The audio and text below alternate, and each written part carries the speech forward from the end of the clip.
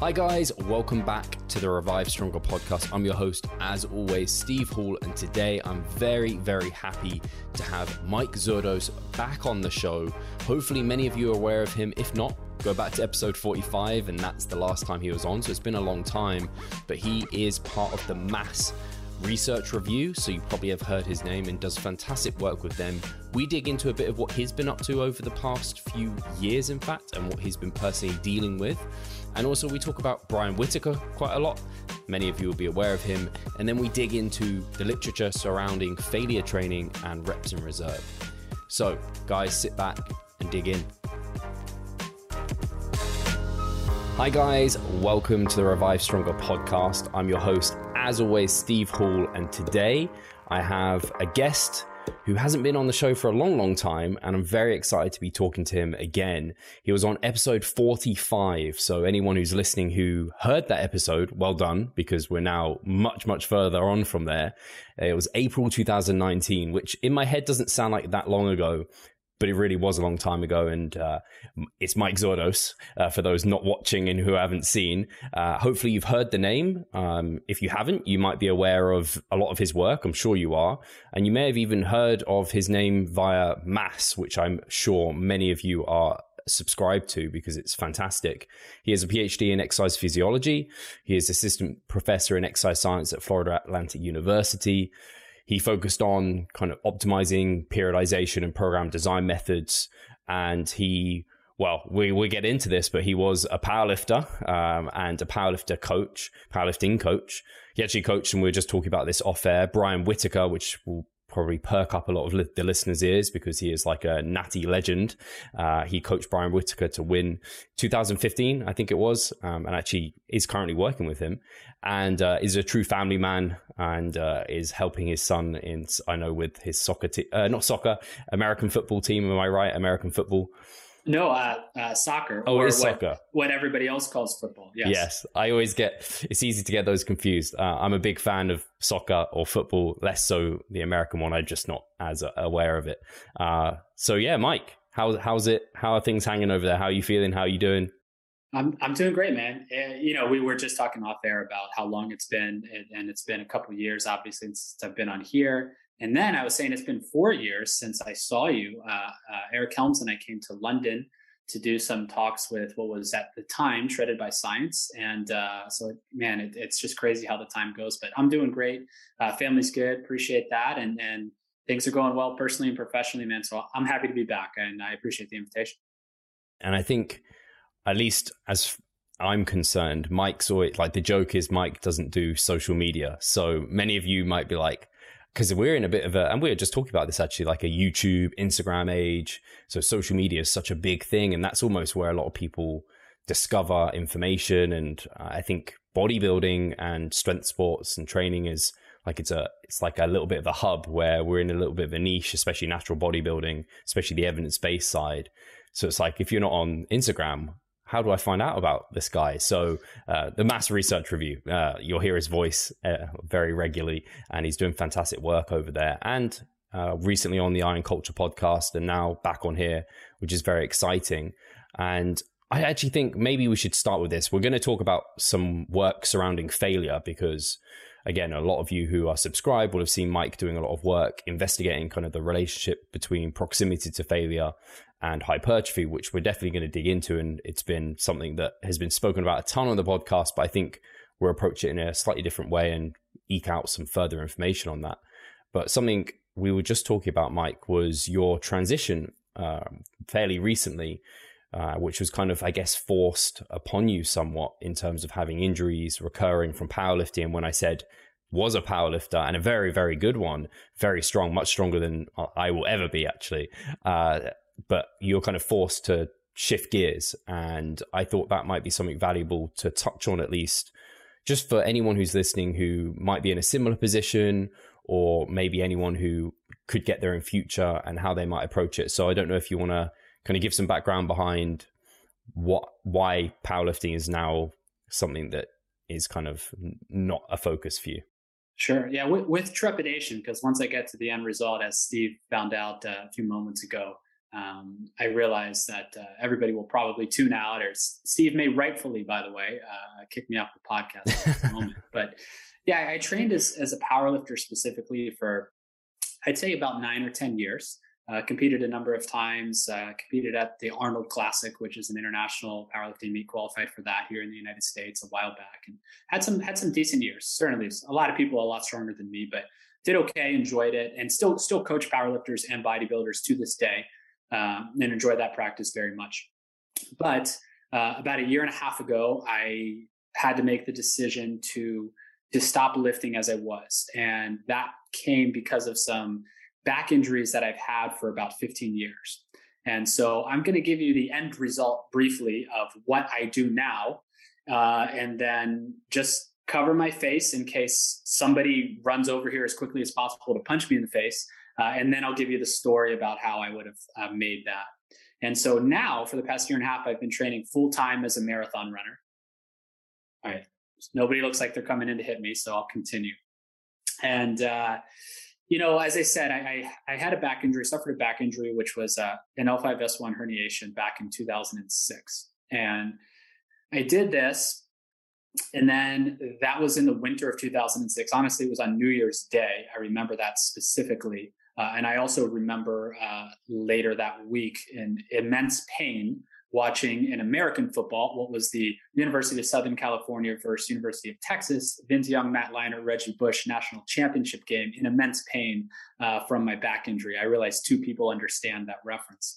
And so after that, I played soccer in college. I still had 1 more season. Didn't tell anybody about the injury. Played with it. It was very difficult to play through. Got to practice early. Would run for maybe a good 30 minutes for it to loosen up every day. Was limited striking the ball with my left foot because of the pain and so forth. Anyways, after that, I actually, while I was simultaneously lifting, I ran in 5 marathons over the next few years. Not well at all. Didn't really train for them. Just did some running on the side because I had some endurance capabilities from soccer. And then in 2010, made the decision, late 2009, 2010, to stop endurance training at all and just focus solely on lifting and train for powerlifting for the next 10 years. I'd say actually up until around 2018. But during this time, my back injury was always there. I saw many physicians, looked at many options and many MRIs, and nothing was able to solve the issue. Now, I'm aware that I was exacerbating the issue through continuing to train. Frustratingly, I didn't incur this injury lifting, but lifting did exacerbate it. Every time I would set a PR, get really strong, at least for me, then I would have some issue and I would throw out the back, go into a lateral hip shift and kind of be hunched over and couldn't really do much. Then in about 2018, I decided I can't really squat and deadlift like I was. I'm going to train like a bodybuilder. And not that as I said to Steve, I'm not saying I was a good bodybuilder or had any bodybuilding aspirations, but I'm going to train in that style. Hopefully, if I'm putting these barbell lifts on the back burner, this is more sustainable. And it was more sustainable, but not completely sustainable. And it just it wasn't that interesting to me in terms of, how I personally enjoyed to train. And although it didn't solve the problem, because I would still have days with that lateral hip shift. And I told Steve what did it for me really was, I go outside, I play soccer with my son, I coach his team. And he said, can we go outside and play? And a couple of days in a row, I had to say, I can't today. And I never wanted to have to give that answer again. And so in March 2020, I contacted a friend of mine, Dr. Sarah Mahoney, a researcher in exercise physiology out here in the United States. And she's an accomplished ultra runner as well and scientist. And I asked her if she would coach me. We've been good friends for a while. She graciously immediately volunteered and literally sent me my programming that night. And I started the next day. And a year and a half later, we've been training as a marathon runner. Due to COVID, haven't got any actual races yet. I did do a solo marathon time trial, a solo 5K time trial, solo 10K time trial, and put in, I think last week, about 60 in terms of miles, not kilometers, but 66 miles, I think, last week, and been training like that. And so I personally just needed something that I could train full force with no restrictions. I know that's heresy to most of us here, but honestly, it allowed me to have peace of mind in life. It allowed me to enjoy what I was doing again.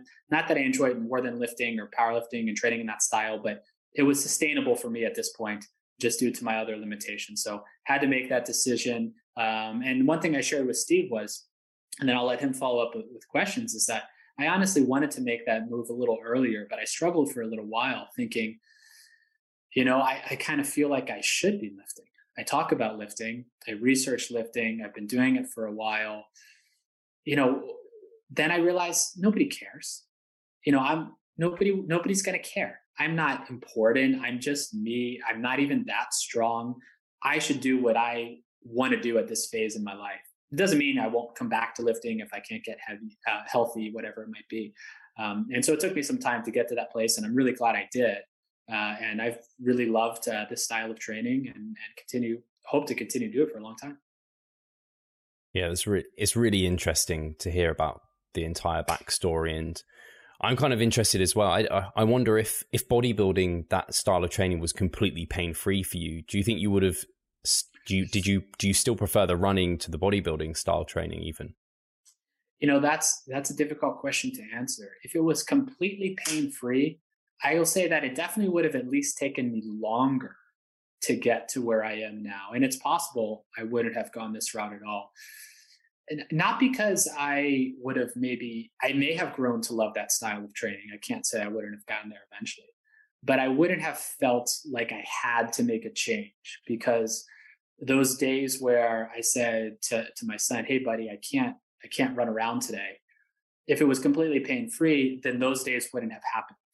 And to me, that was really the tipping point for, I got to do this. I got to find something I can do to continue to get that training feeling, but not sacrifice what's really important. Yeah. And so it's possible I may not have made the change, but I'm glad that I did, not because I wouldn't have loved that other style of training, but because it also has allowed me to experience something different.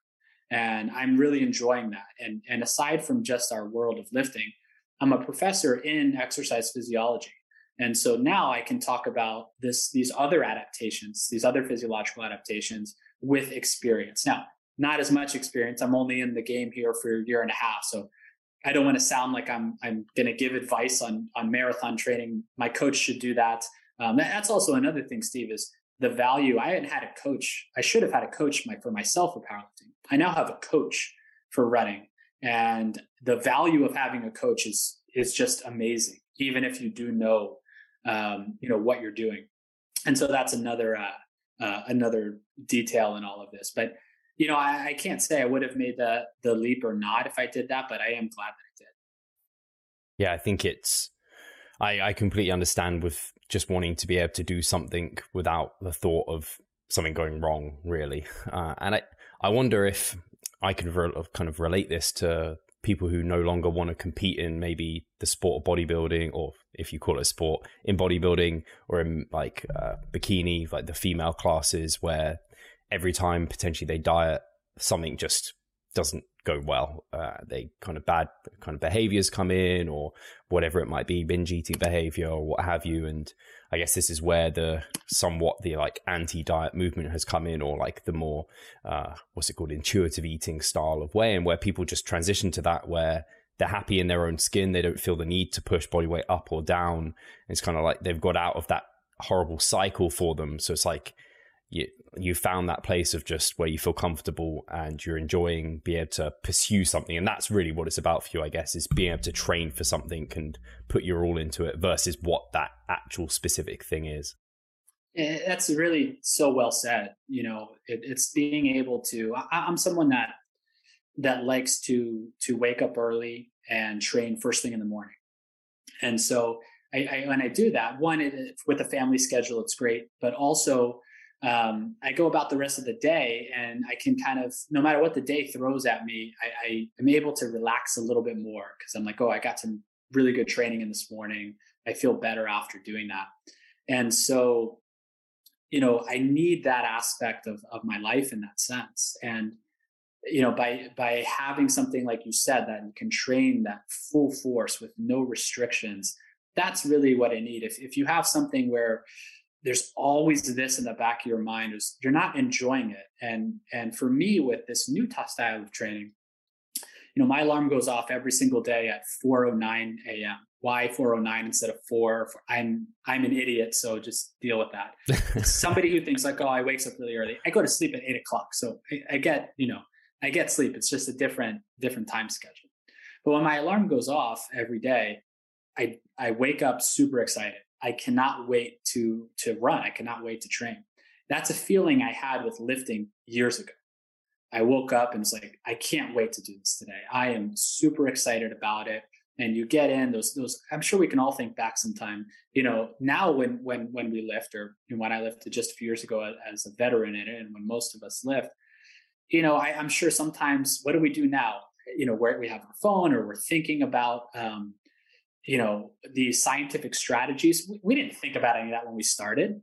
We put our headphones in, we listened to whatever music, we put our head down, and we got after it. And there's something to be said for that. And you made great progress. And I feel like that's where I am now personally with running. I'm making great progress because I was terrible at it, right? But I can really get into it every day. My alarm goes off. I can't wait to get up, get some caffeine, do a few things. 30 minutes later, I'm out on the road and I'm super focused the entire time. And I didn't have that lifting for a number of years. And to me, that's really the best thing about it. Yeah, I can really relate to it, because I think we were talking off air how you got into what you initially got into powerlifting through another means. It wasn't like powerlifting was your first love, as it were. And it's similar to me with bodybuilding. I just enjoyed sports. My background is I just enjoyed football. I played, soccer. That was my sport. And then I would do running. I did rowing. I did anything going where I could just push hard at it. And then I found bodybuilding kind of found me. And then I just pursued that. And I dabbled in powerlifting, and similar to you probably with bodybuilding, where it just didn't quite tick the box for you in that regard. And I'll probably go back to it at some stage. But it's that pursuit of pushing yourself hard. And I think, if I was to relay anything to listeners, I think that's probably what it is. So if anything, if anyone is hearing this, then I feel like I'm in a similar position to Mike, or where Mike was a few years ago, where it's kind of you progress and then progress and regress. And it's kind of hitting your head against a brick wall. Maybe it is time to try something else. And maybe it is bodybuilding for the powerlifter, or maybe the bodybuilder's bored even just with their bodybuilding. Because I think, like you said there, you want to at least enjoy what you're doing. That's part of the muscle and strength pyramids is you got to enjoy the whole thing. It's got to be adherable, because if you're not going to enjoy it, you're not going to give your all to it. So maybe it's worth dabbling with something else, even if it is running. Yeah, it's I was talking to somebody the other day, and they say, if why are we doing this, right? So you mentioned Brian Whitaker at the outset, Steve, and he's been one of the most influential figures in this whole kind of area for me. I met Brian in 2012. We were both invited to speak at Lane Norton's first ever natural bodybuilding camp in 2012, which was a phenomenal weekend. And Brian was there, didn't know him, he didn't know me, and he gave a talk, and in his talk, he asked everybody in the room, the premise of the question I'm about to give being that, what are we doing this for, and making sure we keep our mind in the correct place. He asked everybody in the room how much money they made from powerlifting and bodybuilding specifically. And some people originally raised their hands, and he said, no, not as a coach, but from competing in this. Do you make a living? And everybody said, no, I don't make any money. And he goes, okay, so keep that in perspective. And Brian is the epitome of being a family man and having a career and doing all of these things, and still obviously being one of the best natural bodybuilders, of all time in the world, and being a legend. And so I sometimes think there's two things with that. People misconstrue that with thinking, oh, well, you're saying you're not working hard. No, trust me, Brian is working harder than everybody else. And I work very hard at what I do, but you can work as hard as you possibly can and still keep those other things in perspective. So I think that's important. And so when I come back to the current situation, I always keep that in mind. And I think of, why are we doing this? Nobody is, it's not like you're in the NBA, the NFL, the NHL. And I get it. If you're going through an injury, you're going through this, but you're making $10 million a year. I'd stick it out too, right? Like, I get it. Like, that's worth it. You're going to sacrifice this or that because you want to make it to the NBA, you want to make it to the NHL, whatever it might be. You want to win that championship because you're going to hold that trophy over your head. You're playing in the Premier League and so forth. Like, that's absolutely worth it if you decide. I get it. But for us, and most of us, almost all of us, aren't winning at a world-class level in powerlifting, bodybuilding, whatever it is. And even if you are there, you're not making a lot of money. And so what are we doing it for? And then I think you have to realize, if it's not fulfilling a certain role in your life anymore, what is it? Just as if, let's say I run now, a runner, that's not filling the role in their life anymore. Another person, I'm just now naming people because I'm not on the internet much. I want you guys to know that I have some good friends. Another person who you guys may or may not be familiar with, because I know it's primarily bodybuilding on Revive Stronger, is Matt Gary, who is one of the best powerlifting coaches in the world. And he's talked about how I had this conversation with him, and he said to me that, Mike, when something, you use something when it's important in your life, but when something isn't important in your life, maybe you move on from it, but you might pass that down to somebody else, and it might be important for them at that time. And so I'm going on a bit now, but I just think we need to keep in mind what we're doing this for, what we get out of it. And, we're all listening to this podcast because presumably we're getting something out of it that's beneficial for our lives. And so many people, this podcast and so many have brought so many people to lifting, which is absolutely fantastic. And we should keep doing that because you enjoy it and what you want to do. It's what you want to do. But if there's a change you need to make for whatever reason, I would encourage you to explore making it. For as long as it fits your lifestyle, makes you happy, helps those around you. Those are the important reasons. I think that's so incredibly well said, and something that is so worth just reminding the listeners in general, because I think particularly for bodybuilders, I think powerlifters probably get similar kind of, I guess, the blinkers, where they're just completely focused on that one thing and nothing else. But bodybuilders, because the nutritional aspect is such a big part of it, and therefore social life gets impacted by it, it's so easy to just disregard everyone in your life and be like, oh, they're not kind of helping me get towards my goals. And it's like, what, like you just mentioned, like, even if you go and win a world title, how much money are you making from that? Probably losing money because of the flights and the tan and everything that's involved. And obviously that's like monetary value, and there's other values that you can also focus on. But it's just important to realize, like, would you be looking back in 10 years and be like, was that worth it? Yeah. Like, I'm not sure. So actually something, because you brought up Brian Whitaker, and I kind of had this on my mind to potentially ask you, partly probably because I'm in contest prep myself. And so I inevitably think about these things more, and something I'd be interested, and maybe I need to ask him at some point if he would come on the podcast. But obviously you coached him 2015, and did you coach him in previous seasons to that, or was that the only kind of competitive season? I did. We began in either late 2012 or early 2013, and he had a competitive season in 2013. So 2013 and 2015 competitive seasons were the times I coached Brian, and then a little bit after that, and then we started up again about, I'd say, a year ago now, roughly a year ago, and we're currently working together. And that, is it just training, or do you do nutrition? It's just training. I think that's an important component, which is, obviously training is one aspect, and the whole nutrition component, the posing side. I'm not a bodybuilding coach. I don't pretend to have that knowledge, and you never hear me discuss nutrition. Not that I can't, but I feel inferior, and I don't feel my voice is needed. So just training for Brian. I just handle the training aspect. Hey, Pascal here. I just wanted to take the moment to talk about our membership site. Inside, you'll find a thriving forum, an extensive exercise library, courses, presentations, and research reviews. All I need you to do is hit the link in the description below and sign up. Well, I think training would be interesting as well, because obviously you helped him get to that point. I imagine you also keeping an eye on how he was looking, and he got to what you'd call, like, that's the elite conditioning. You can't really get more conditioned than what Brian did. In terms of training, is there anything kind of that you were being careful or being aware of as he was getting to that point? I guess people talk about, like, when you're at that lower body fat, you shouldn't load heavy maybe because you're at risk of injury, and you focus more on, like, I don't know, the pump and the burn and metabolites or higher rep ranges.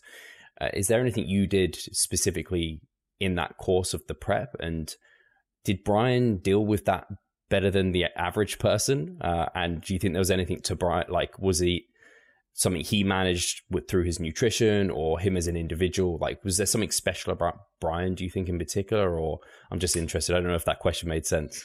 No, it does. I think I'll answer in terms of, to some degree, you know, how Brian handled. I don't want to speak for him only so much, but I can answer that a little bit and then talk about any adjustments I made in training wise. I do think Brian handles just pretty much everything better than most. Again, I have a lot of admiration for him. I look up to him. He's a bit older than me. He's also in the same profession that I am, as a professor at a university. He's in a different field, and he's reached the highest level of that too. So I really look up to him in a lot of ways, and has a family and so forth. And so for Brian, him and I correspond once a week, maybe twice a week if there's something really needed. I would answer the phone 24 hours a day for him if he needed anything. But we correspond once a week, and he'll let me know if, hey, I think we need to do this. And since I'm not a bodybuilding coach, he will say, hey, Mike, these are the body parts I think we need to work on. I don't get into that. I don't say, I think we need to work on chest, or I think we need to work on back. I do what he tells me to do. If he says, I think we need to work on quads, which was something we needed to work on getting up to 2015, he was able to objectively say, kind of, I don't know, that summer or so, Mike, my quads are smaller than they were before. I said, on it, no problem. Made some changes and included a lot more hack squats for him. I changed the loading patterns. One of the things I did was, which is probably something that we'll get into today, I decreased the proximity to failure that he was training. So he trained a bit farther from failure. That allowed us to add more sets, and more frequency, and more volume. Brian also only likes to train 4 days per week, at least at the moment. And so with the schedule and so forth, which is no problem. But I need to work in more volume because we're not hitting a muscle group, we're not training 6 total days a week. And so I was able to keep him a little bit farther from failure. But one of the ways I would do that is because I still wanted to keep some strength to make it easier to get some of the volume, I would work up, let's say, a top set where I would program a specific load. And although we use a lot of auto-regulation, one thing I'm a big fan of too, once you get farther into prep, it's a bit harder, but is I do like to actually program exact loads, because we use auto-regulation because it's individualized. But if I'm a coach and I work with you and I talk to you every single week and I see your numbers and I see your videos, what better individualization than knowing exactly what load you should lift? So it's not a percentage. It's just saying, lift this load. And I take some caveats with that. Like, I think really conservatively. And so if I think you can do this, I might give them 20 pounds less. And I say, I want you to do your first set for as many reps as you can, and stop the set at a 7 to 8 RP or a 2 to 3 RIR. And then I'll use that same load or something like that. And I want you to do 6 sets of 5 after that. And so assuming he's going to get about 12-ish reps on the first set, I'm programming a load he might get about that. He's going to get some fatigue, which means he might be able to then do 10 or 11 reps on that next set, which means if I program 6 sets of 5, 7 sets of 5, he's going to be about a 4, 5, 6 RIR on those couple sets after that, then might fatigue a little bit and can sustain that whole thing. And so I'm thinking really conservatively in how I'm doing that. Brian handles that really well. He's able to really get after it. And I find that, and I'm sure we'll get into this and we're bridging the failure conversation, but this fits nicely, which is that's kind of a mix of various proximities to failure. So as not to spoil the story, but I'm someone who generally thinks, although we haven't talked about this, but I'm sure you're aware from some of the Max articles that you can stay a little bit farther from failure than most people think. But I understand that a lot of people don't actually enjoy training that way. And if you don't enjoy it, you shouldn't do it. And so it's not that it's better, it's that it's somewhat similar in the literature. And so, but people do like to put forth that effort. And so I would give him a top set. He can do an RPE stop, if you will, do as many reps as he can, stop at a certain RPE, and then kind of back off after that. So anyways, I would use some of those techniques in prep especially. And then sometimes in a deficit, if we're feeling really beat up, I would program a really light load, or we would just use, solely auto regulation, programming off of RIR to be able to utilize that set. Sometimes I would give a variable number of sets as well and say, hey, I want you to do, 3 to 6 sets of this exercise or 3 to 6 sets of this exercise. I want you to get a certain amount of volume in. So if you're not feeling great, choose the less demanding exercise. That's totally fine. We can get some of our volume on cables and machines if we want to be able to do that. So anyways, that's kind of a broad answer to that. But I think Brian handles all of that really well. He's someone that can handle a lot of volume. So especially over 4 days of the week. And because we're only training 4 days a week, this means back-to-back days or back-to-back workouts on the same muscle group sometimes. So that is when I do think it's important, especially on damaging movements, to stay shy of failure, at least on the first day. You can keep it a little bit more shy of failure. Stay away from the exercises that train through longer muscle lengths. Like if you have back-to-back days, you're not using dumbbell flies on the first of a back-to-back. Right? You're doing dumbbell lateral raises, maybe some other basic dumbbell bench press with 3-4 RIR or something like that. And then on the next day, you can use the exercises that train through longer muscle length. So we'll do stuff like that. He manages that really, really well. When he's in prep, I don't never hear anything negative from him. He's a super positive guy. So those are some of the techniques that we use. And they've gone really well with Brian and with a lot of other lifters.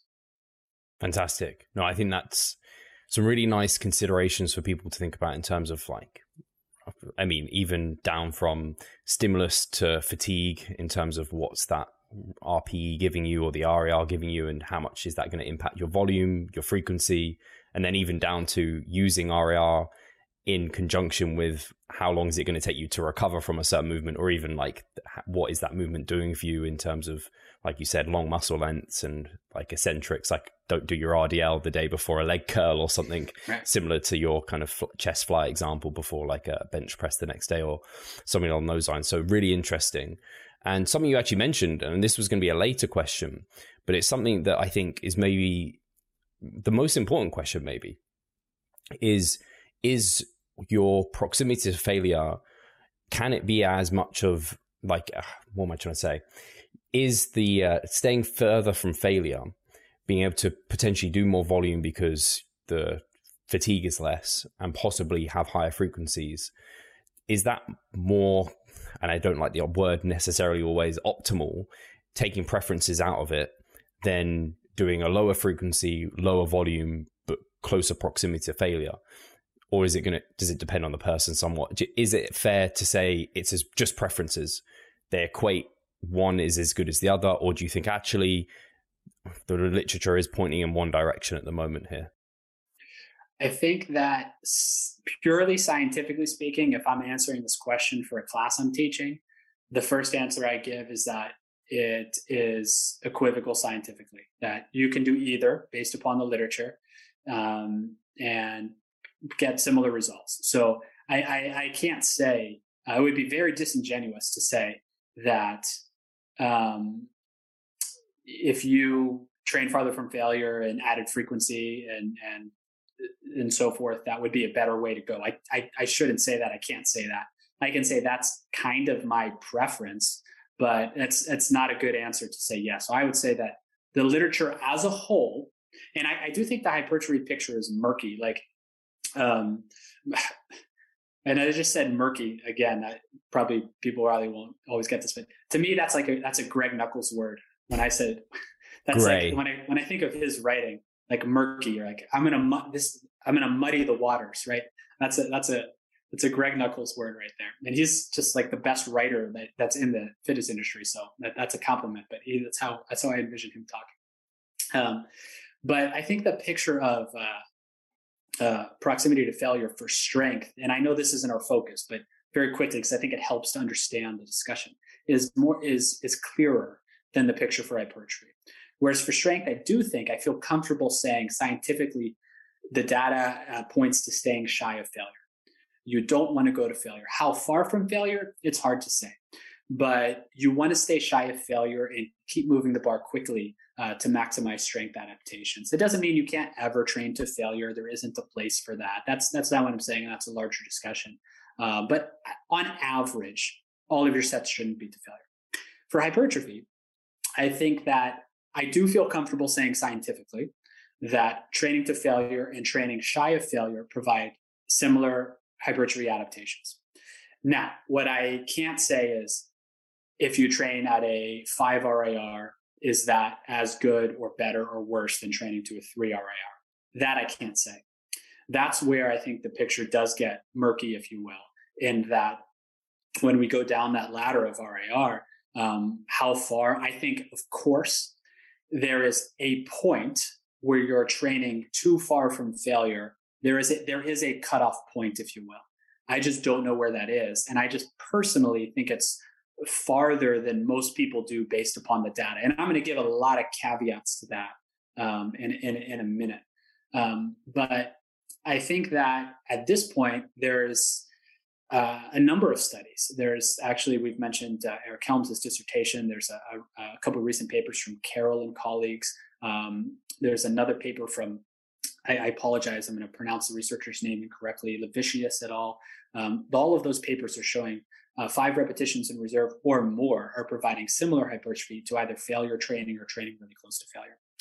There's other papers that are showing Santaniello et al. About 1 to 2 RAR, maybe slightly improved hypertrophy compared to training right at failure.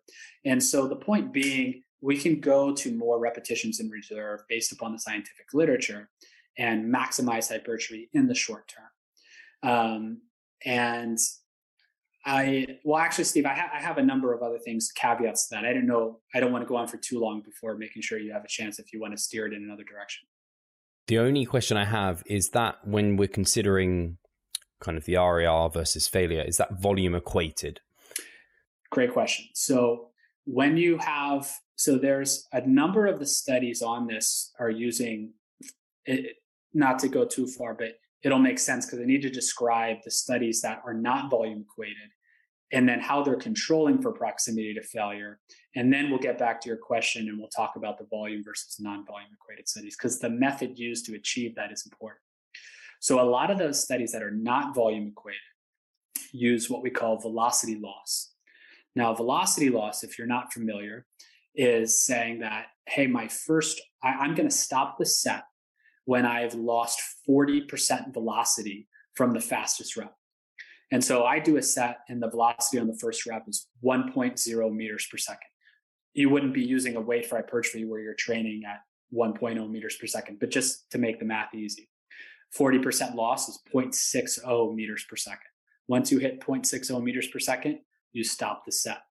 And a lot of studies do that. They compare this 40% velocity loss or a large percentage of velocity loss to a smaller percent, let's say 20%. So in that previous example, you would stop a set at 0.80 meters per second. So if you stop at 0.80, that's faster than if you keep going to 0.60 meters per second. So you do more reps in the 0.60. These studies tend to equate for the number of sets, meaning that the larger velocity loss percentage gets more volume. In those studies, across the board, I would say as a whole, when comparing something like 40% and 20% velocity loss, the hypertrophy, the rate of muscle growth does seem to still be similar, but may lean slightly in favor of the larger velocity loss. Not in all studies. A lot of studies do show similar hypertrophy, but there are some that lean in favor of the higher velocity loss. But that can be attributed to simply greater volume. There was a recent paper from Anderson et al. And Anderson used velocity loss, about 40 and 20%. I am struggling, or it was I'm trying to remember the exact numbers off the top of my head. I actually think it may have actually been failure versus a lower percentage of velocity loss. And in that study, though, it was a within subjects design, which means that one limb is assigned to the failure training and one limb is assigned to the lower percentage of velocity loss. That's a great design because of the genetic variability or the individual variability with lifters in these studies. And so that within subjects design, what they also did was, though, they looked at the amount of volume that was done in the leg training to failure. Then they had the non-failure or velocity loss leg do additional sets to equate for that volume. In that study, there was no difference in muscle growth. You could argue there was actually a slight lean in favor of the non-failure training group in that study. And it was substantially far from failure, let's say 3 to 5 RIR, something of that nature, on average. That's another thing is when we talk about I wrote a Mass article a while back, 2-3 months ago, on proximity to failure. And in that, I created a really large table of, I went and searched for kind of like a systematic review of all of the velocity loss studies. And then I did my best going back through the literature to match up and estimate the exact number of repetitions in reserve that each of these studies have. And I wanted to do that because if you just say there's this percentage of velocity loss, that's kind of meaningless, right? Practically, we want to know how many reps in reserve, because that's how a practitioner can really use it, a lifter can use it on a daily basis. And when you do that, though, I was able to give an average number, but some of them were like, this study trained between a 2 and an 8 RIR. But that's the case because if you use velocity loss, fatigue sets in from set to set. And then you're closer to failure on the latter sets than you were on the first set. So you have the average number of RIR trained in these studies, and then you have the RIR trained on each individual set in these studies, which also makes it hard to interpret because let's say they train most sets to a 6 RIR, which is really far from failure by most people's standards, but they train the last one to a 2 RIR. Well, but hypertrophy was similar to a failure group. It's possible that the 2 RIR is the one doing the work in that. Although I don't believe that's the case, that is possible, right? We have to acknowledge that possibility. So anyways, I thought the Anderson study, which was the within subjects design, was really good. So to give the shortest answer possible to your study, to your question, now that I've talked for 7.5 hours on this, is that not all of the studies are volume equated because they're velocity loss, which I'm not a proponent of velocity loss, by the way. I can outline those issues in either today or another time. But to answer the question, not all of the studies are volume equated because of the velocity loss issue. They're typically equated for sets. So the higher velocity loss gets more volume. In some of the studies where the higher velocity loss gets more volume, there is a lean toward faster muscle growth with a group closer to failure. However, not always. A number of those studies, even with less volume, still show similar hypertrophy. In studies that have equated volume, it tends to be similar or slightly favors the farther from failure group. That's very interesting because at least from what I know about volume and kind of it's a U-shaped curve, and essentially a lot of people talk about the more volume you can do and recover from is kind of like that's what's going to maximize muscle growth. So if a set that left more reps in reserve was equal to a set that was to failure in terms of the amount of hypertrophy it's going to create, if there's less fatigue, you imagine you maybe could recover from more, and therefore the overall dose of hypertrophy that you're going to stimulate for that individual's possibly going to be higher. But I guess that's something that hasn't been researched. So we're kind of like drawing from the data and trying to kind of make conclusions from it without knowing. Yeah, theoretically, it makes a lot of sense. It's something that I've been a proponent of, for a while.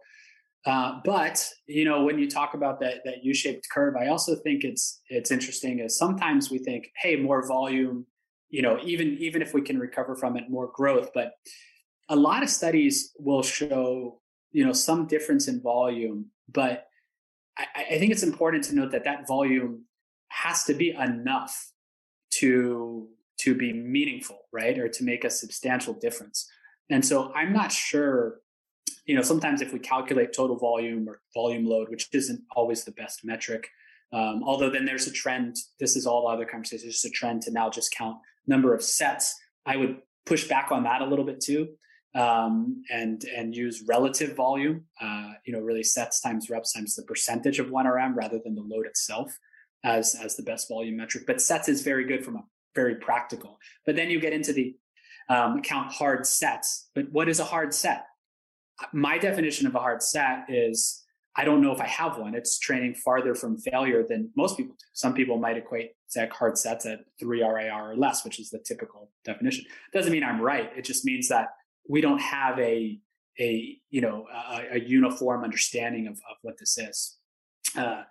Nonetheless, so I think what degree of more volume is helpful, and then at what point is it harming yourself? We can get caught up in all of this, and it's a really cool discussion. I enjoy getting caught up in it in this sense, but ultimately, not to sound unscientific or just brushing it aside, are you making progress? How do you feel? And that's really what matters is when we get into that. So is it enough volume? If you add one set, if you add this, is it going to make a difference? No. But one thing we also can't tell in research is that you also need to make appropriate jumps in volume. And so if you're doing 10 sets on a muscle group and you add, which across the week for well-trained bodybuilders, although we hear that recommendation, that's probably not enough, probably very far from enough in a lot of cases. But if you make a change in volume, let's using that number, 20%, that's 2 sets increase or whatever your volume load is, then that's not going to maybe move the needle for hypertrophy right away. And then over another 15 weeks, maybe you add 20 more percent. Another 15 weeks, you add 20 more percent. Now, over the course of a year or 2 years, you have double the volume that you did previously. That is probably enough volume. So the question is that to move the needle, you need to accumulate this over time to see that initial 20% 1 or 2 set increase in and of itself might not be able to do it, but it is the vehicle to get you to that double the volume. I'm not saying everybody go out and double their volume, right? You might not need to, right? There's so many caveats to this, but just theoretically, and research can't pick that up because research is doing these 6, 8, 10-week studies. And then when research does pick up volume increases, sometimes it's these really, really high volume studies. But those are really overreaching studies, right? You're not going to sustain that type of volume over time. You might volume cycle, and you might do these high periods of volume on some muscle groups for 5, 6 weeks, pull back to more of a maintenance level, then push other muscle groups up and so forth. That's reasonable. But the point being that it's hard for research to pick up if that amount of volume is helpful. That amount of volume increase is helpful because really adding a set or two, it probably isn't going to make that huge difference, but it's a vehicle to add another set or two in another few months, add another set or two in another few months, and then see over time if that volume is then manifesting into more muscle growth. Yeah, I think the volume, everything we're talking about here, even failure in itself is something that you kind of, not everyone has the same definition for it. Not everyone has the same definition for volume, and even down to like the number of sets you're doing for a muscle group. Well, they can't all come from leg extensions, for example. You need it just becomes a bit of a challenging conversation to have like defined things to look at. When you're kind of programming for a bodybuilder, then is there anything you're looking at to get to that kind of, when you're trying to optimize muscle growth, say for Brian's quads, what are you looking for in terms of like number of sets, the kind of RAR, the RAR you're using? Are you using volume cycling? As a practitioner, what's your best kind of guess at what's the right recipe? I know I'm doing this a lot. I promise I'm not running for any office, but can I dodge your question for a moment and pivot to something? Then I will answer this absolutely. But it kind of goes along with it, which is there were a few caveats I wanted to give to the discussion. And the first thing is my opinion on this could absolutely be wrong. Absolutely. I don't think I am at the moment. Otherwise, I wouldn't be saying it. But it very well could be, right? We don't know, and I think that's important. But the caveats I wanted to give are that there are a few things. If I can say with confidence that the literature at this point is saying training shy of failure or training to failure provides similar hypertrophy. Okay. I think there's adherence issues with always training to failure over the long term and that sort of thing. But nonetheless, that aside, I think we also have to consider what we don't know in that picture, which is we don't know how failure versus non-failure training on an exercise affects a synergistic muscle group. We don't know how failure and non-failure training affects regional hypertrophy. And so if we can take a look at some of this, especially depending upon the exercise. So like the leg extension, for example, is recently shown to increase rectus femoris hypertrophy, but not vastus lateralis, right? So there was another study I mentioned earlier from Santaniello et al. They used a leg press and a leg extension, and they saw fastest vastus lateralis increase in a group training about 1 to 2 reps from failure versus a group training to failure. Now, I said leg press and leg extension, but as we noted, the leg extension in another study didn't increase vastus lateralis thickness. So in the Santaniello study, since vastus lateralis thickness increased, it was probably the leg press doing the work for the vastus lateralis increase and not the leg extension. So if leg extension is targeting the rectus femoris, if Santaniello measured the rectus femoris, we don't know if the results still would have favored the non-failure. We can't say that based upon those results. So I think we have to be cautious in some of the statements that we're making, in that we know on a whole that when the bench press is tested, typically they look at chest hypertrophy. In addition on that, there was another study from Davies looking at training to a 0 to 3 RIR versus some cluster set training. In that study, I think it was the proximal pec major grew faster in the 0 to 3 RIR traditional 4 sets of 5, 4 sets of 6, 85% training versus the cluster set. But the medial and the distal pec were no difference between the groups. So we don't know how proximity to failure affects these regional aspects of hypertrophy. And for a bodybuilder, that's especially important. Certainly for a powerlifter, obviously if they could maximize, regional hypertrophy too, that's great. But in general, how important is that going to be for them? Probably not as much. But for a bodybuilder, that's especially important, especially with those at the highest level. So I think it's important to keep those aspects in mind. I think it's important to keep in mind the adherence issue that Steve mentioned earlier, who referred to that pyramid with that, I don't know, somebody that wrote it, I'm not sure. I think there's a whole country that has a lawsuit out on that at the moment. Eric's books, The Pyramids, obviously talked about adherence. And I think with training to failure, if you train to failure all the time, and I honestly doubt that in practice, a lot of people train the squat and the deadlift, 15, 20 sets a week, every single one to absolute failure. Maybe, I could just be unaware. But if you're doing that all the time, I think that's pretty miserable. I think it certainly impacts recovery. We know that failure versus non-failure training, at least over the course of a week, elongates recovery and then could impact training. And so I think that's unsustainable. But I also think that on some exercises that don't train through long muscle lengths, if you want to train to failure always on a barbell curl, that's fine. No problem. I don't think not training to failure is really going to allow you to do that much more volume on some of these other movements. So if you want to train to failure, you feel good doing it, you should do it. I think it's really just on those lifts that cause a lot of damage. It could impact you from training again, where we need to be cautious of training to failure if we want to train them frequently, and then how far from failure we train in the process of doing so. The last caveat is we're really talking about moderate to heavier loads. I'd really say moderate loads.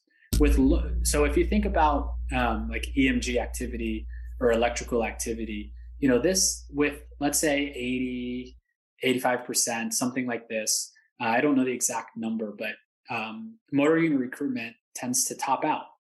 And so if you're training around there, right, the effective rep scheme that came about some years ago is looking at, hey, as you get closer to failure, muscle activation increases and so forth. But if you're training at a decent intensity already, it's already there on the first rep. So those reps do count, if you will, toward the hypertrophy stimulus. So if volume is equated, theoretically, right, if you only do singles or doubles at 85% of 1RM or 90% of 1RM. I'm not saying I know you're going to get similar hypertrophy, but theoretically, you could make the case that training a bunch of singles at 90% would be just as effective for hypertrophy. Physiologically, practically, it makes no sense whatsoever. It's just practically you'd be in the gym forever. You wouldn't want to train like that. It wouldn't be fun. You would never do it. I'm recommending against that. I'm just saying physiologically. So if you're training with low loads, we can't say you should stay, or you can stay far from failure. You may need to go to failure if you're training with 30, 40, 50% of 1RM. Anyways, I dodged your question, but I wanted to mention the synergistic, the regional, and the loading paradigm, which I think is important, and then just the adherence aspect in this context. Was my political speak pretty good there, Steve? No, it was. I think I agree with the adherence. Like, you do get people that will say they train to failure and they always have, like, forever and never deloaded, and it's kind of objectively, I'm not sure. Subjectively, maybe they feel that was the case, but I think objectively it'd be very difficult to do so. And I'm aware of some low volume kind of failure training type of programs that you do see these issues, like they burn people out, that kind of thing. And then, yeah, I mean, the regional hypertrophy is very interesting because I don't think that is something that many people consider at all. And then obviously, yeah, like you said, once you're at a certain load, in terms of kind of if 80% of 1 rep max, what does that equate to if we're talking to training to failure? Is that like 5 reps or something? No, I'd say more than that. For most? Typically 75% is thought of a 10 Okay. RM. And so I would say 80%, around an 8-ish 1 RM. The variability in how many reps somebody can do is highly individual. We did a couple studies showing that the number of reps performed to failure at a 70% 1 RM in a squat was between 6 and 28. And so now only one person did 6 and only one person did 28. But the point being, in 2 different studies, the average number of reps performed at 70% of squat was 14. And one study, the average was 16, plus or minus 4 in standard deviation. And so it's really variable. I'd also say it varies among exercises. And so I can't remember all of them, but there's an old paper from Hoger, I think in the early 1990s, right around Helms's 40th birthday. And so, you got it. It took... Like, and so he's older than that, Captain America. Yeah, I think you're right. I think he is older. And so, in that paper, they looked at the number of reps performed on various exercises at around 80% of 1 RM, and including curls and lat pull downs and some bodybuilding specific important exercises. And the number of reps performed was highly variable between exercises. So now we're typically not using a percentage of 1 RM to program curls, but I would say on a squat or a bench press, an 8-ish 1 RM on average at 80%. Hi guys, Steve here. Just wanted to take a moment of your time to remind you of our online coaching service. At Revive Stronger, we pride ourselves on providing personalized service that will take your physique and knowledge to the next level. If you're interested, check the description and sign up. Cool. Yeah, you can see that I don't use percentages very often as a bodybuilding coach. Don't need to. No reason. The reps are my guide. So yeah, and then I guess getting to the question, if you have an answer, like in terms of what you're practically using the science and I guess your experience to get that kind of best result. Yeah. So, and in what I'm using in a general proximity to failure, I would say is, one, I'm a big proponent in coaching of giving people a lot of what they need, but also some of what they want. And that if, I think scientifically, here's my interpretation of the data, and not to sound like I'm not giving anything definitive and I'm just being a baby, but we're all guessing a little bit on all of this. Right. I think that's just the very honest answer for anybody that's out there listening. You can go and you can look into these studies, and you should make your own determination. And you may change your opinion one way or the other, based upon looking at that research. But we're all guessing a little bit on training. If we knew you should do exactly this, train to failure, training exactly in this style, then we wouldn't need any of these discussions. We would just do it. So we're all guessing a little bit. And this is an area where you can very reasonably disagree on some of this. I think that's very reasonable. But what I'm actually doing, and I say give people some of what they want and a lot of what they need, is that I might think, I get a new client and I might think, wow, their frequency is low. I'd really like to increase it to at least twice a week, maybe 3 times a week on a muscle group. They're training to failure all the time, which honestly, if you're only training once a week, might be the way to go because you're not worried about recovery. And there is a study from Karsten showing frequency only once a week training to failure does provide better growth than training shy of failure. But I think the frequency is limiting in that study. But anyways, I might get someone and say, hey, I'd like them to train more frequently. And to do that, I would like them to stay pretty far from failure. But they love how they train. Well, if I take that person and I say, hey, you know what? We're done with this trash. We're going to have you train 3 days a week.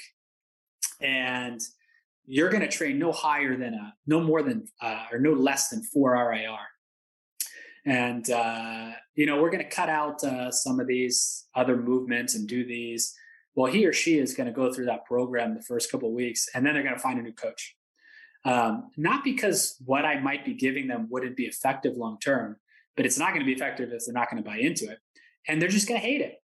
And so there's no point to doing that. So despite my want to get the information out there, not that I think you should train to a 5 RIR, but that I think you can some of the time.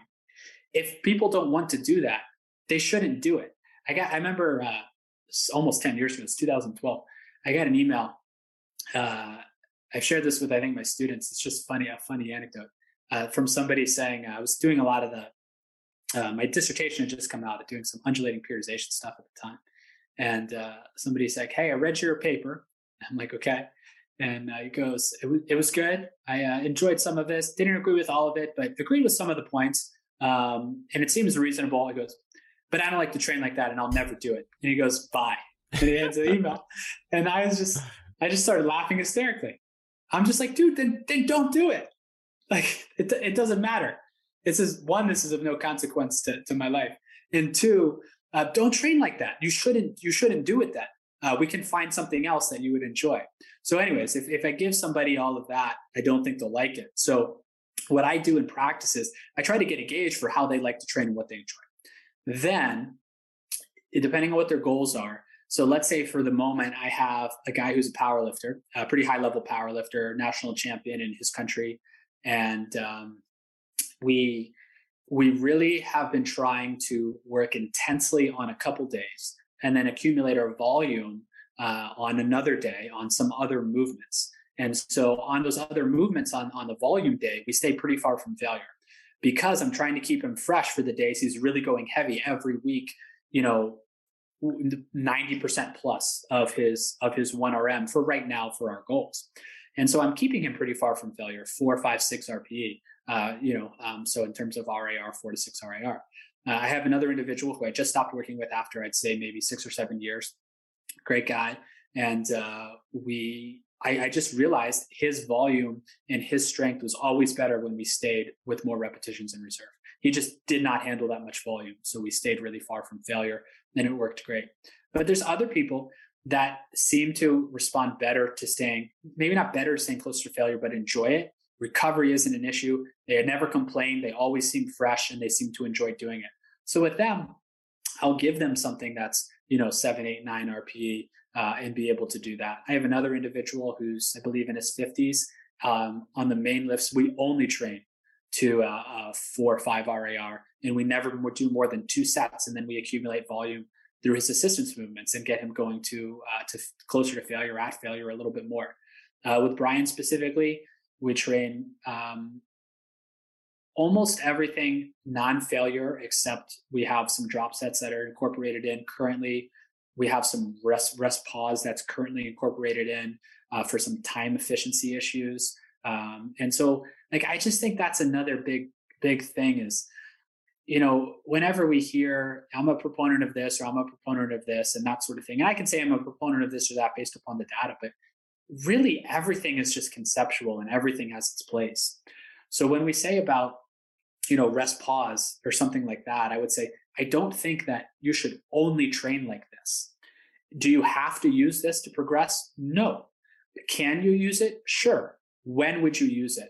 I'm short on time. I need to accumulate all that volume here. Go for it. And so that's what we've done with Brian a little bit. His main lifts are a lot of RAR stop, a lot of, hey, here's a load. Here's 190 on bench press, 190 pounds. And so I want you to go ahead and do as many reps as you can until you have 2 reps in reserve.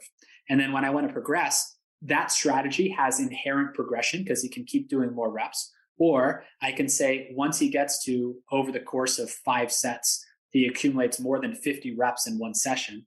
I can increase the load from 190 to 195. Or I can increase take the RAR from a 2 RAR to a 1 RAR that he's training to.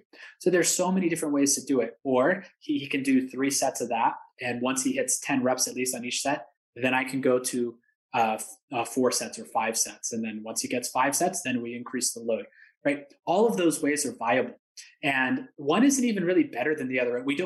There isn't data to say this exact thing in this situation is better than that. We just have these constructs. So then I think going back to your question earlier, which is, talking about how to, like you talked about Brian specifically, and how do we handle some of these things in prep and what are some of these strategies? Well, when somebody's in a deficit, you have to figure out which one of those is easiest for them to maintain. Increasing the load probably isn't the right strategy. So in that case, perhaps taking them from training those RAR stops from a 1 RAR to maybe a 2 to 3 RAR, if you don't want to get too far from failure, assuming we're somewhat all on board with staying 3 RAR or less, then you can take them from a 1 RAR to a 3 RAR and then add some sets to be able to accumulate volume that way. So there's just so many ways to go about it. But what I think is important is that as long as we all understand all of these concepts, then your program, Steve, and my program could look different to the naked eye in the sense that I'm using RAR stop and you're not. But the programs are similar conceptually and they're equally as good. It's what that person can respond to and adhere to and how much volume they can handle, how much they can progress. And so, I know that's a lot, but it's really just the concept that I think is important to understand. And so the last thing I'll say in this, I always say is that the best coach for a lifter, assuming that coach meets the basic criteria of basic evidence-based practice and understanding and things, is that the best coach for that lifter is the person who's been coaching them for a long time, because they know them. Yeah. They know how they're going to respond in which one of these strategies. Like if I have a lifter and you have a lifter, they might benefit from changing after a while for whatever reason. But if they're in prep right now and they say, hey, Steve and Mike have a similar understanding of these concepts, we'll flip flop. Don't do that. I don't know this person, so incorporating all of those concepts is the way to go. So in practice, I do use all of those things. I use a little bit of failure training, those drop sets, rest pause, get that in for people. If I have somebody training, let's say, Monday through Friday, on Friday, they don't train again until Monday. That's the longest time. Assistance work usually gets to failure or close to it. Maybe the last set on a main lift to failure. So I do use some failure training.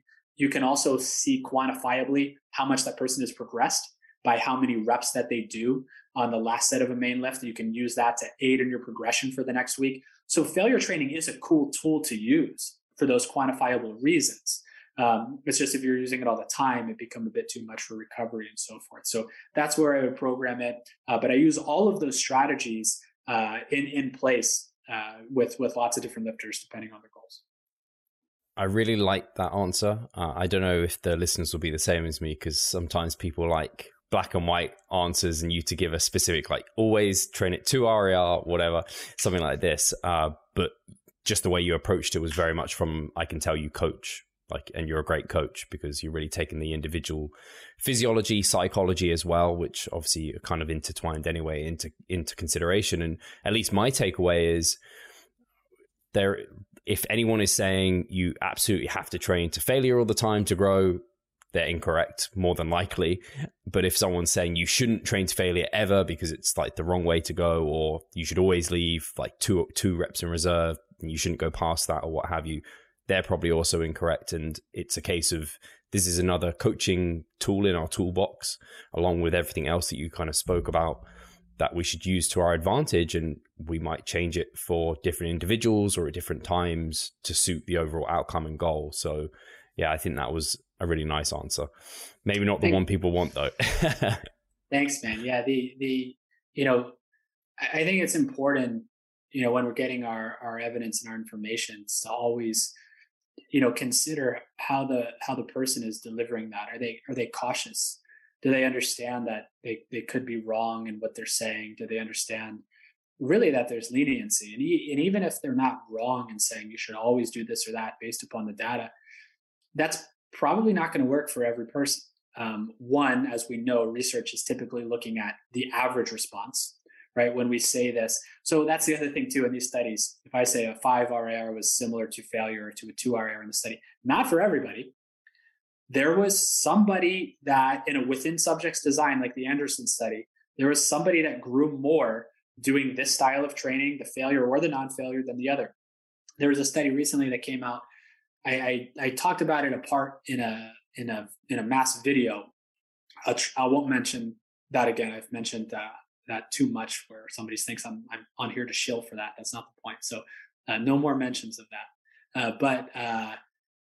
I talked about it in a video recently, a study that came out that talked about the individual training response to different modalities, and it compared drop set training, traditional style training, and I think pyramid style training. And across the group, there was no difference, but in a within subjects design, I believe. But some individuals did grow more with traditional training. Some individuals did grow more with drop set training. It could have just been variation for whatever reason, but I do think that we should be cognizant of the fact that we talk about mechanical tension for hypertrophy, although metabolic stress has fallen out of favor. It doesn't mean it doesn't contribute at all to hypertrophy. And it is possible that some mechanisms, for some reason, and some individuals contribute more than others. And if we don't know why, I can't give you a practical way to say, hey, you're somebody that's going to benefit from more metabolic stress. I don't know. But if that's the case, then training to failure or some of these other techniques may be more beneficial for you. So if you're not responding to something well, and the research on average says that you can do this though, should you keep doing it? No, you shouldn't keep doing it, right? Like, it's possible you don't have it configured correctly. Okay. And yes, you should try that first and so forth. But if you keep doing it for a long time, you say, the research says I can train to a 5 RAR, but I'm doing that. 1, I hate it. 2, I'm not growing. Stop doing it, right? Do something else. And so I think that's, really important, is that the individual response, of course, the individual magnitude of volume, as we know, but the fact that different mechanisms that are driving the hypertrophic response could cause more growth in some people than others. For whatever reason, that mechanism is something that you should stress. We can't necessarily know that, but that does mean there's individual responses. So when we look in the literature, there's an old study from Hubel in 2005.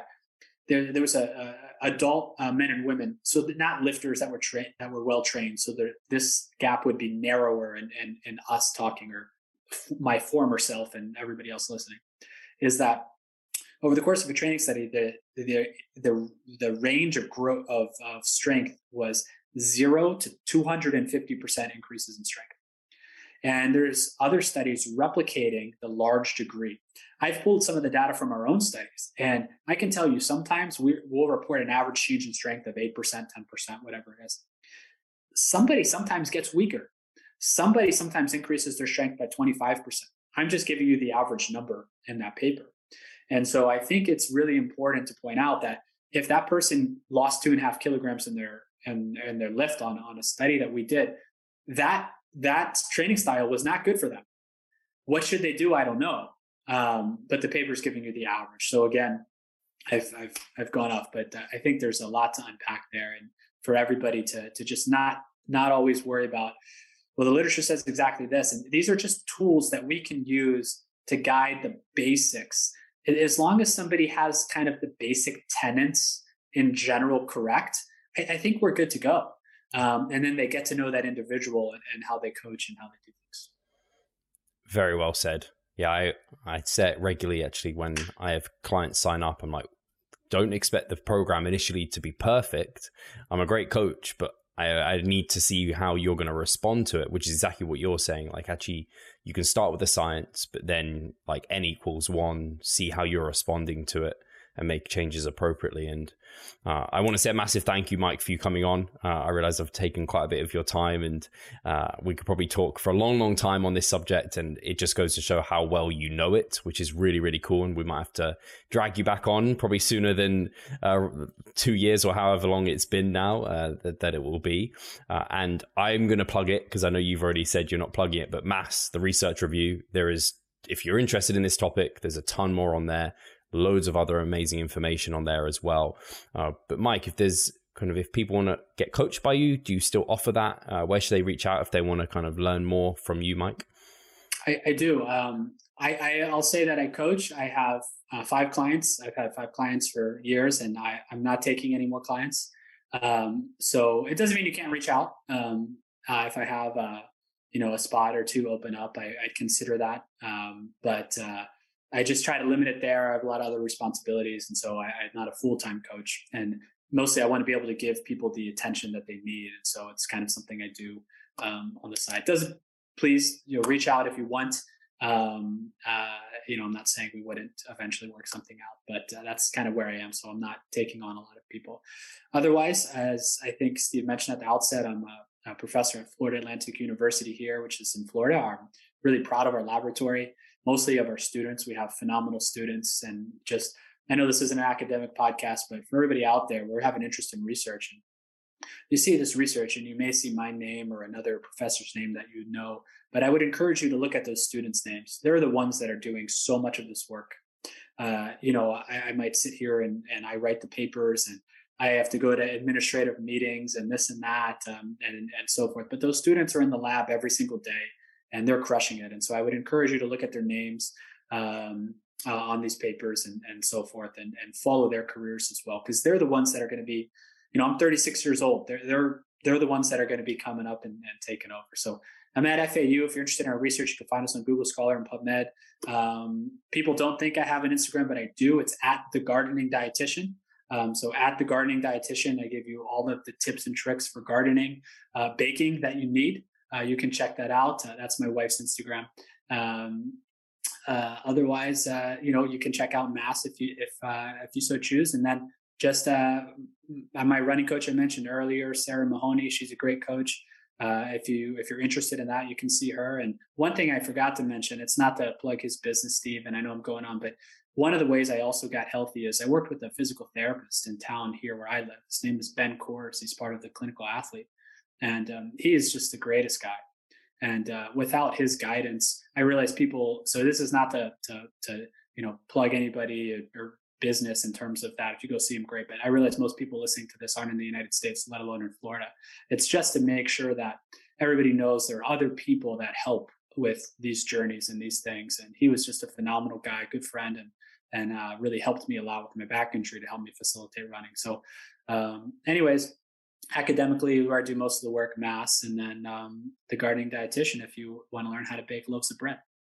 Fantastic. I don't think I even follow you there, so I'm going to have to search that one out. I'm on. I post the stories. I know about the stories. The stories, the posts, all the things that you need. I'm on there for all of your Instagram needs. I can help you at any time. Otherwise, my sincerest thanks, truly, Steve. It's a pleasure. Anytime, I'd love to come on. Thank you. You run a great podcast. I do listen sometimes, and so I appreciate the invitation. Appreciate that a lot. And I think you'll be surprised how many American and even Florida-based listeners we might have. A lot of the guests are from Florida. So, but anyway, yeah, thank you again, Mike. And thank you guys for listening. We'll catch you very soon.